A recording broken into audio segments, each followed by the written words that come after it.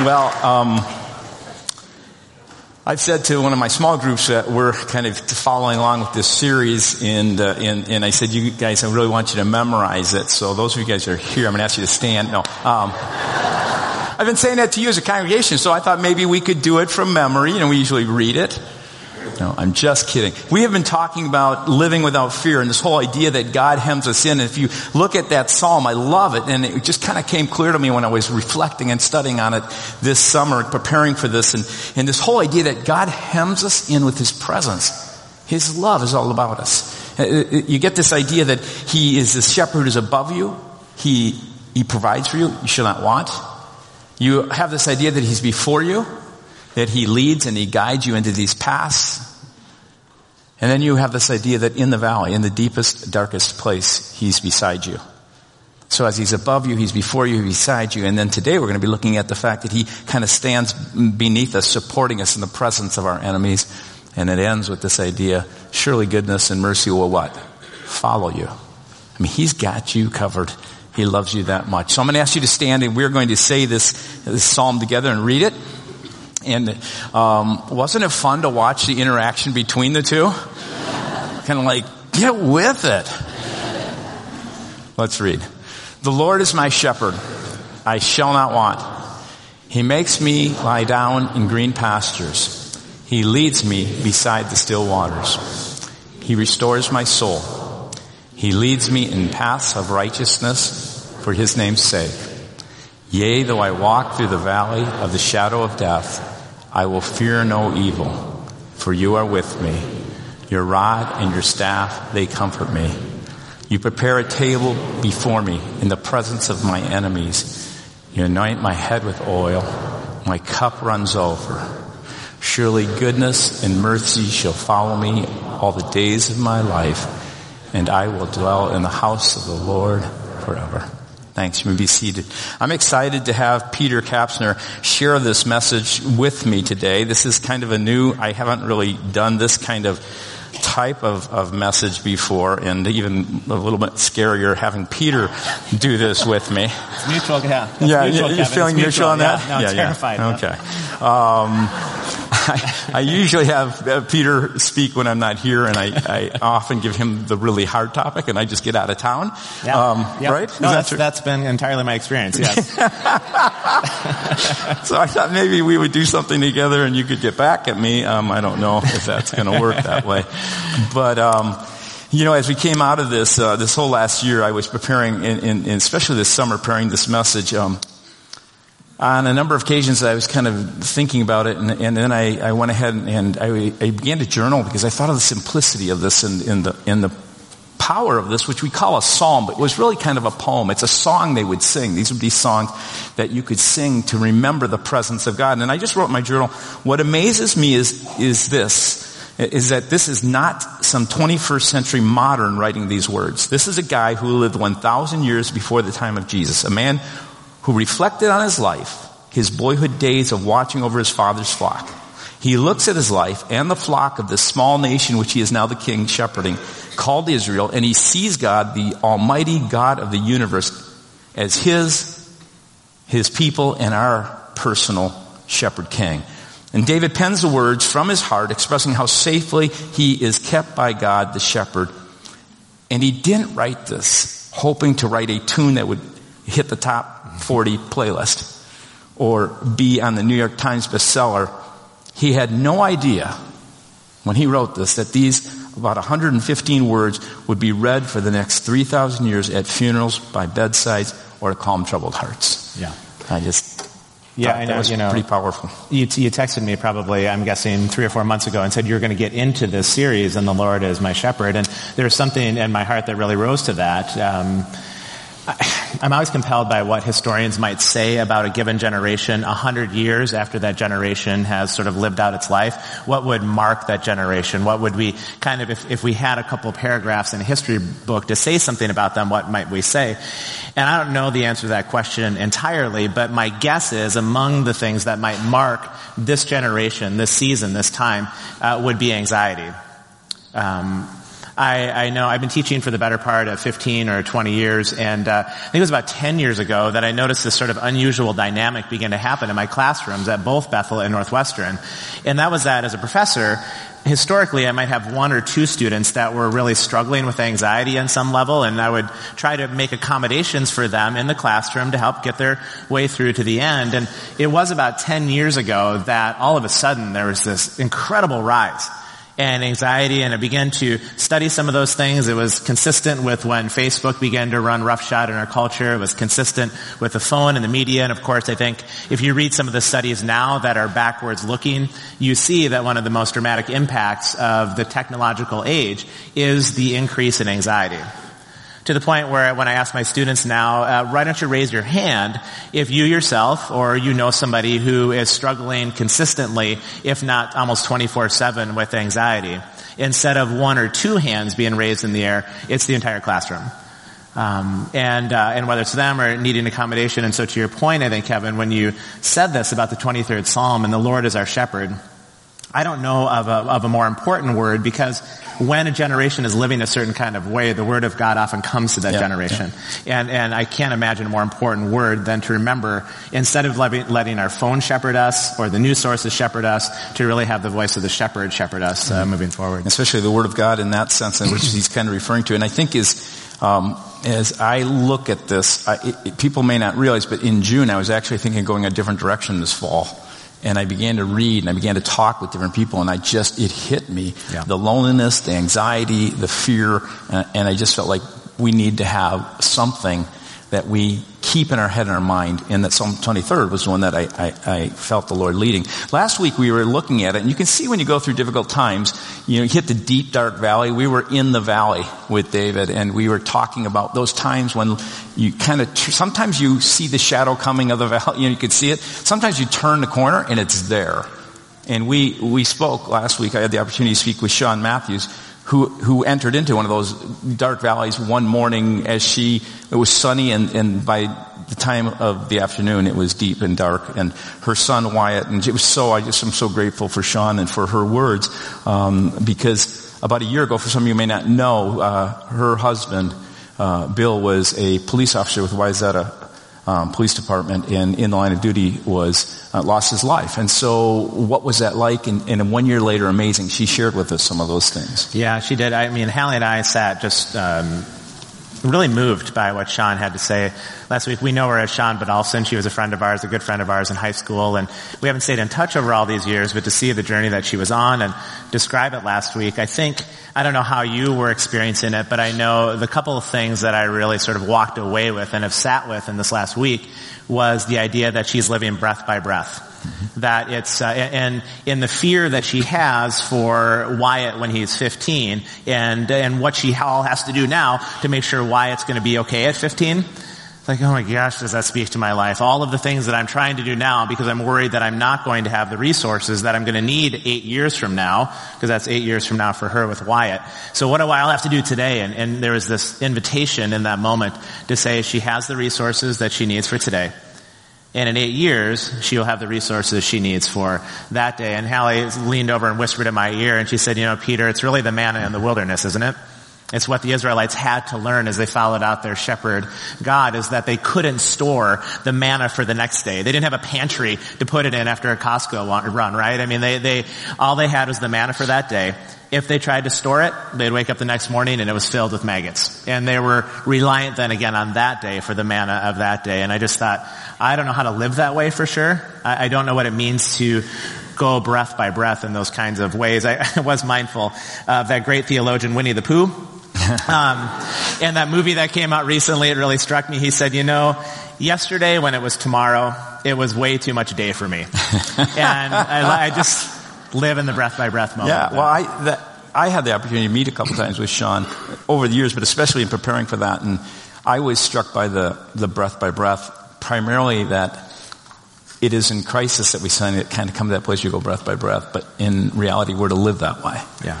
And that's the call, is to recognize that in the next moment, as you walk, God will resource you with what's needed in that next moment. David makes an interesting transition. He moves from the valley and quickly moves. And one of the things I had mentioned last week is the whole psalm, if you look at it, it moves in a direction to the center where it says, for you are with me. It's all about the presence of God. He hems you in. It begins with the Lord, ends with the Lord. The Lord is my shepherd, the house of the Lord. Center of it in the Hebrew is specifically for you are with me. It points to that. And then all of a sudden he changes direction. Here's another thing. In the first few verses of it, he talks about he, a kind of, third person pronoun. Now he changes at this point to you. For you are with me. And he turns to this next verse and he says, you prepare a table before me in the presence of my enemies. And he makes this quick transition. Many commentators say, there's a number who believe this isn't necessarily now David talking about the flock as much as he's talking about being a king under a greater king. And he's switching metaphors at this point as they're coming to the table. And the picture is something quite common in David's day, in his time. He would know this because he was a king probably at this point when he was writing this, thinking of his own people, thinking of God's care, probably some crisis going on so that he was in this process saying, you taught me this when I was a kid, you're going to teach me again now as I go through this. But in those days, what would happen is you would be hosted by a superior king, a lesser king. We'd have these treaties called the suzerain vassal treaty. And in that day, the suzerain, larger, greater king would host a lesser king and make a treaty with him and say, I will provide for you, protect you. And so you get this kind of, you've prepared a table for me. You, the great king, almighty king of the whole universe, has called me this little shepherd king in this little place, in this little land called Israel, to come to your table and to feast with you. And these ancient treaties are known throughout history. In fact, there's in extant literature there's a number of these treaties that are found. One was found, the earliest is about 2,500 years before Christ. It's called the Stele of the Vultures, and it's not S-T-E-A-L, but S-T-E-L-E, which is the idea that these big slabs of rock where they would write and inscribe the treaty on it. And it was a treaty at that time that was made between the rulers of the city-state Lagash, which was a larger one, and the nearby city-state Umma. And you see these throughout history.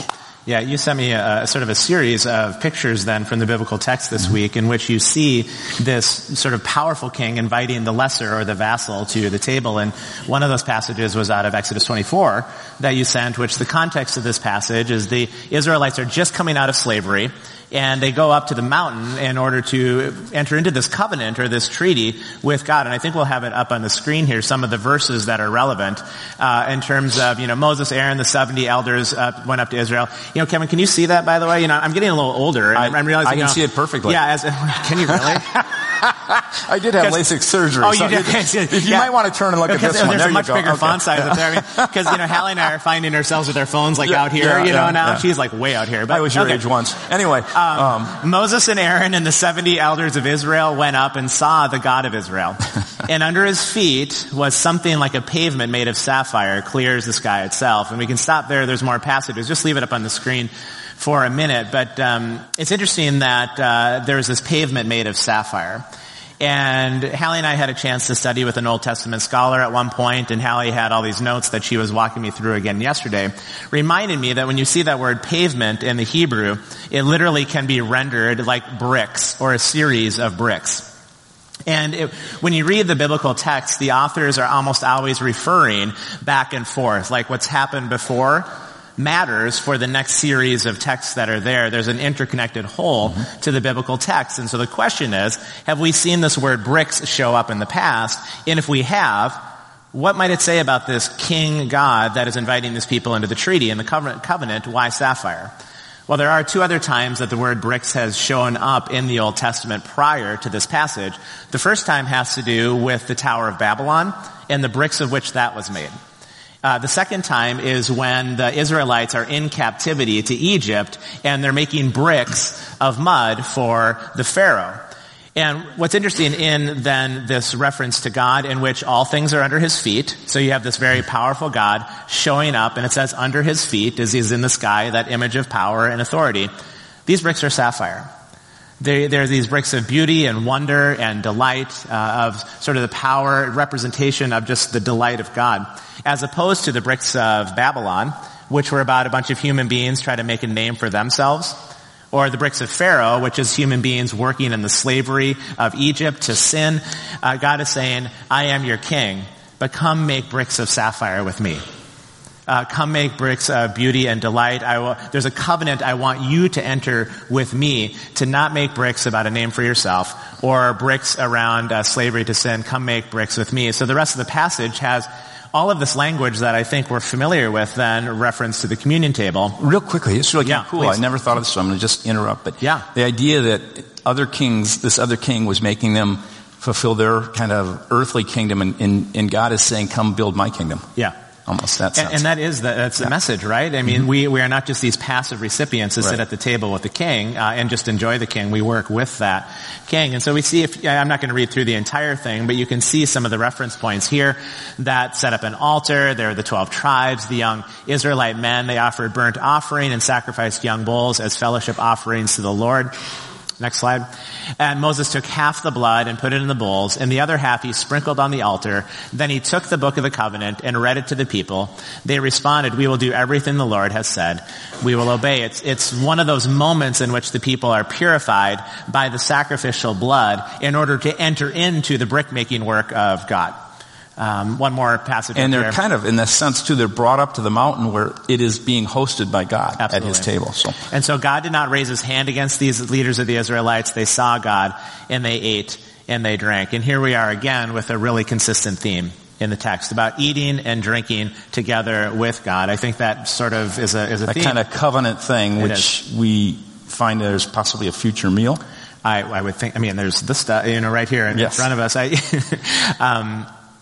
When Jesus is sitting at that table, he's not making up something new relative with his disciples when he says, go ahead and eat of this bread and drink of this cup. This is a long-standing theme within the biblical text, to join me through the bread and the wine to keep making the kingdom come in your current time and space. And so we go back to this language about what is the call to this generation. So you have these covenants that are made between kings and the suzerain, great kings, powerful kings with these vassal treaty kings, and you see it with his people all the way through, even to the time of Jesus, what he makes with us when we monthly not just remember, but reenact, in a sense, the fact that this is a God who is made a commitment, a vow to us. What's interesting as you read about this, he's inviting this lowly earthly king, David, as the shepherd, to come to his table. He adds a thought that is important. He says, you prepare a table before me in the presence of my enemies. And I love this idea. It's this idea again of a treaty, of this powerful king bringing in these lesser kings. And you have to understand in that day, it helped me understand when I've traveled overseas, specifically even in Africa. I went to there, and you will find that they'll name people princes or kings, that kind of idea, over small clans. I mean, I went to one area where there was a Maasai tribe of about 40, a clan, and they have this circle, and there was a prince or king kind of that clan, and there's another clan, and they would kind of take each other's stuff. They would go and raid each other. There was land grab for better pasture for their cattle, that kind of stuff. You get this picture here of this lowly king being invited to the table of this great king, and the other kings are looking at him going, uh-oh, we're in trouble now, because we can't just grab his stuff anymore. There is a huge, powerful king who is going to protect him and provide for him, so that as the host sets a table, this great king, in the presence, as these enemies look on and say, uh-oh, they're making a treaty. This guy's making a treaty with someone who's about our size in order to protect him. Yeah, I don't know if you have ideas or illustrations, anything around that as you think about that. Yeah, I don't know a specific illustration. I just know, again, getting back to that theme about I'm so concerned about the future. The world often feels really chaotic. Just think about the events of the last couple of weeks in our country, and just the sheer chaos and the things that maybe we thought we could lean into in this life. Maybe it's our country, maybe it's our systems, but we see all of these things beginning to sort of disintegrate a bit like they do throughout history. There is no kingdom in this world that has ever stood forever. They all begin to disintegrate in the midst of the kingdom of heaven. I don't know what that means for our future here in America, but certainly there's a sense in which it's like, is there a king of a different kingdom? Is there a king of an eternal kingdom? I don't know. When I think about it too, I think of this, sometimes when I remember when I was younger, my brother was 2 years older, he was like a lot bigger than me. And he still is, Kevin. He still is bigger than me. You're right. That's true. And we would be kind of fighting, and I would be getting the bad side of it. And my mom would I always felt like, would kind of side with me and put him over there. And I mean, it's not the right thing to do. I don't think David was doing this, but it's kind of like, ha ha, I know she's going to protect me. You know what I mean? It's that kind of feeling of, I've got power on my side. Yeah. Someone to care for me. Well, and I think we need to know that. I was thinking back to Genesis 3, in which the male and the female decide to take matters in their own hands, eat of the fruit of the knowledge of good and evil. And as soon as they do that, the biblical text says that their eyes are opened and they realize they are naked. And that word naked in the text is not an idea of sort of a physical nakedness, and they're like all concerned about that. The word literally naked there means that they realize that they are susceptible to the chaos around them and they are no longer tethered to God. And in all of that nakedness and all of that susceptibility to the chaos, there's this invitation in the 23rd Psalm to remember there really is the King of a kingdom. There's a table with a shepherd with whom we can eat that's invited us to, in the midst of whatever chaos is going on in this world, our call is still the same. Keep building my bricks with me, the bricks of delight and beauty and wonder in the midst. Shine a light in a world that, as Paul would say, is an increasingly crooked or perverse generation. He was using those words 2,000 years ago. Nothing changes. There's one king and one kingdom. Right. So as they go on, he begins to talk about being anointed with oil. It says, you anoint my head with oil. And what's interesting is you read the Hebrew, the original language, it talks about this being the first time a perfect verb is being used. And I'll explain that in a moment, in the sense of not just a past tense or a present tense, but it's perfect, which you could use the word already in there. You already anointed my head with oil. Or as Leupold, who is a commentator on this psalm, says, you have already indicated your feeling toward me by anointing my head with oil. Catch that? That's kind of what is being said in that word in the Hebrew. You already indicated your feeling toward me by anointing my head with oil. Another way to understand this is to think of a situation where you might go somewhere and you don't come into the home and they fail to anoint your head with oil. And if you just go into Scripture, you'll see in Luke chapter 7, around 36 through 50, is a story of a sinful woman who comes into a home of a Pharisee where Jesus is being hosted. And she comes in, she's so full of gratefulness, she throws herself at his feet, anoints his feet with oil and kind of dries them and washes them with her hair. And everyone there is offended, first of all, because they know this, being a sinful woman, this woman had a reputation in town. Most commentators believe it could be a woman of ill repute, a prostitute who had come in, who somehow God in some way, Jesus, brought healing or did something in her life. And then they're all ticked off because he is allowing her to do this.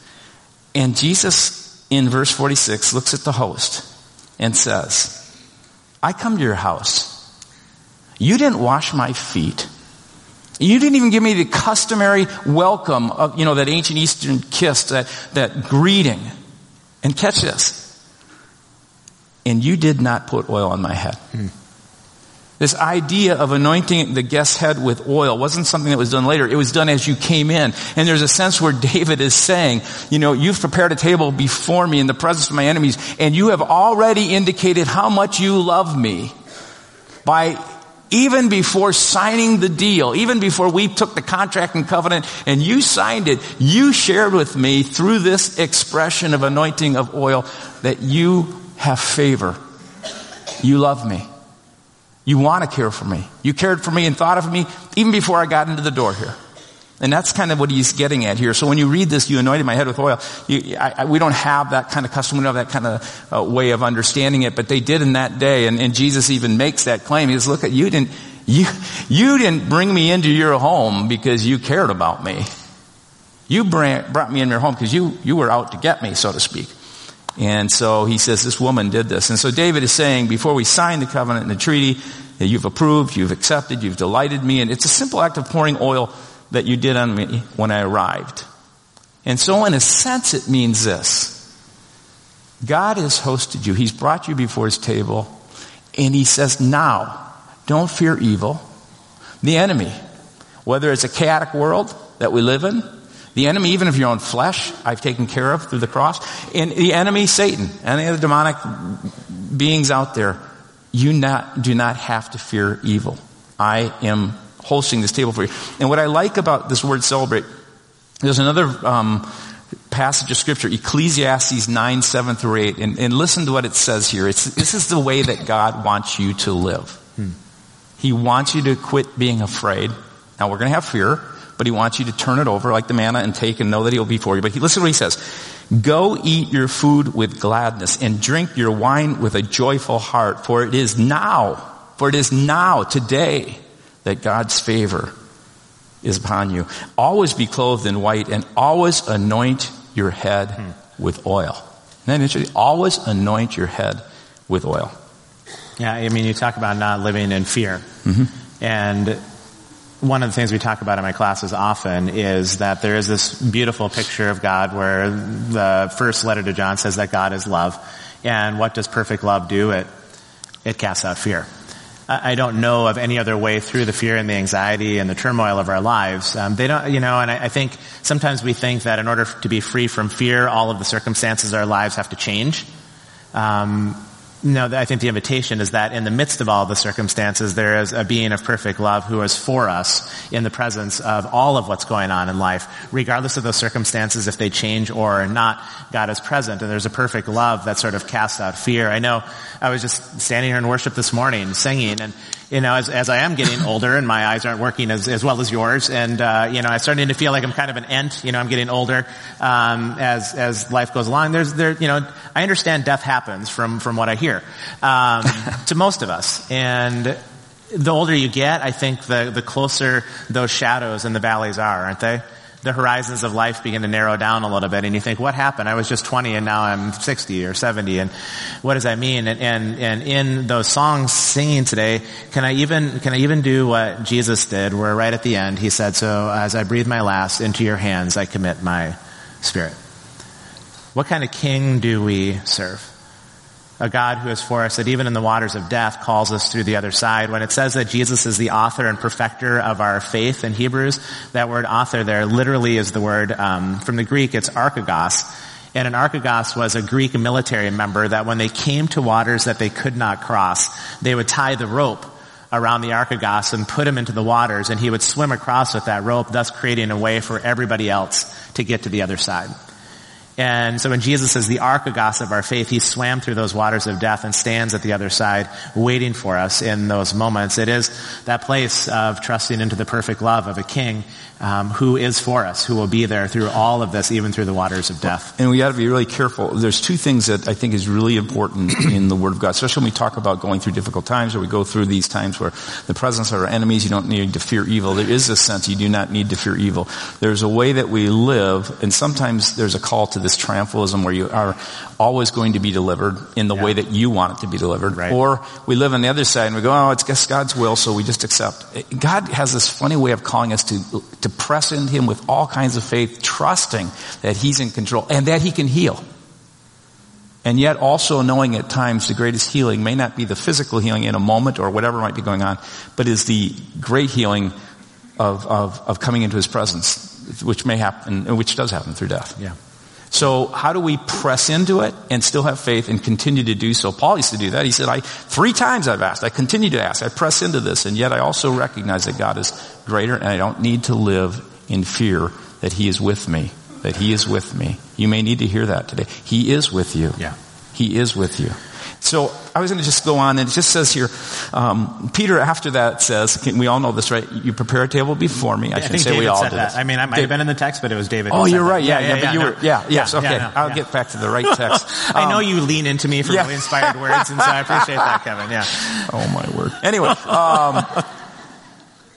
so as you think of it, and we've been talking about it, you prepare a table before me in the presence of my enemies. You have already kind of anointed my head with oil, showing that the idea that I'm to celebrate. But then he says, my cup overflows, right?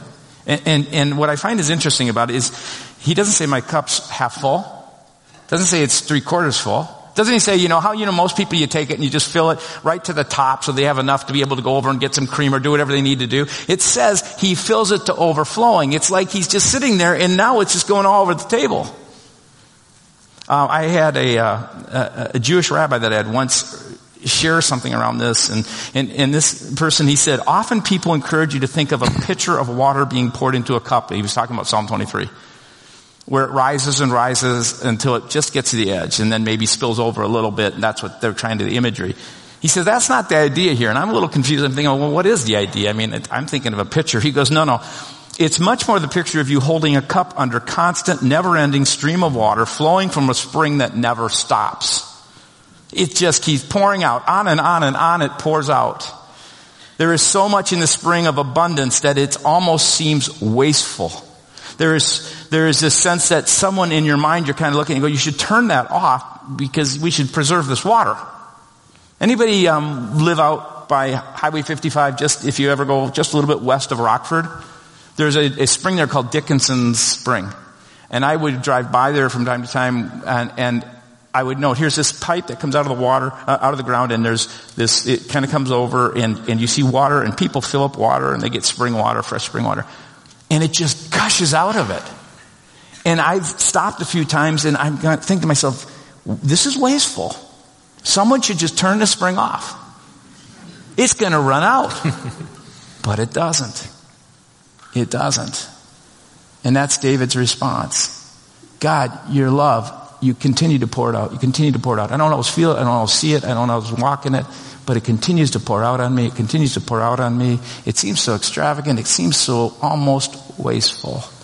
But you're so full that you will never, ever run out of the resources that are necessary for me. Now, that's the picture David's giving. He's saying the great I am is so full and abundant to all us little wannabes, these little I ams. He's the great I am. Yeah, that picture of the cup overflowing, Dallas Willard, a wonderful contemporary theologian who passed away recently, he talked about that if you were then the enemies sitting there watching this meal between the king and the vassal, this cup overflowing, you'd realize there was way too much just for the person that was at the table. And there would be this invitation then to the enemies to also participate in the overflowing beauty and wonder of God. That it wasn't just for them to take in their own life. There was always enough for everybody that would come if they wanted to sit at the table. So this is some of the reason why Jesus can say, love your enemies. The God who casts out fear in you, build the bricks of my sapphire kingdom into this world that even the enemies would come and be compelled by the spilling over beautiful love of God. I think as we take communion, Kevin, it's one of those things I think growing up for me, communion was so often something that we sort of just did, on a once a month basis. And I think I did it out of an understanding that we had to do this because it was obedience. And that's true on one level, except Jesus says, do this out of remembrance for me. And to remember, again, in the biblical text is not this idea that I'm going to try to hearken back in my memory to recall the events of the past, and then as I'm sitting here in 2018, somehow be grateful for all of what happened in the past. But that's all in the past. To remember something within the Jewish faith is to ask God to bring once again into the present all the realities that have always been true about His kingdom. To bring him back so that we're experiencing him afresh and anew in this place. And so there's sort of this mysterious interaction. Yes, it's bread and yes, it's cup, but there's somehow Jesus present here as well with us as he is doing the same invitation. The cup is running over today, not just at that table with David. The invitation to make sapphire bricks of the kingdom is today, not just back then. The invitation to experience the love of God, that'll cast out, boy, if we could walk away with just a little less fear, right, from being at the table, experiencing the love of God. All of the table is Jesus saying, I've made a covenant with you out of my blood, just like I always have. And I promise you, every time you get to that table, you will proclaim my death, or you will live in the realities of my death that brought life until the day I come back again. It's a central call of the church to come back to the table again and remember whose we are and who we are as we walk out life in God's kingdom. And I love this because we're going to move to this in just a moment, but you look at Scripture and you look at, he says, you prepare a table before me in the presence of my enemies. You've anointed my head with oil. My cup overflows. And you get this picture again in the New Testament where Jesus, the disciples didn't put that meal on. And you read Scripture, Jesus said, go to this room. He had planned this meal. He brought them up to that room. Just like God brought them up the mountain. Just like David is, in a sense, brought up to the top of Jerusalem with his God. And here, Jesus says, I'm going to share a meal with you. And one of the things he does is the very first thing he does, because Folks, our life is an overflowing of God's love because he served us so that we can go out here tomorrow, this afternoon, and serve others. Yeah. Because he loved us, he brought us to the table. He signed with the cross, the covenant. This meal was pointing to this cross that said, you don't need to live in guilt. You don't need to live in fear. You need to celebrate life because I'm with you everywhere where you go. And then I want you to go everywhere, in a sense, offering that same meal to other people. Bringing forgiveness, bringing peace, looking for opportunities, practical ways to serve others so that they can, in a sense, join into this meal and know Jesus and his saving love that transformed my heart. Yeah. And it's still transforming my selfish heart. And I believe as we take this meal, I ask you just to pray and to consider as we will be asking, if the servers would come forward, let's go and let's take this meal together. I ask you to be praying and thinking about this very truth.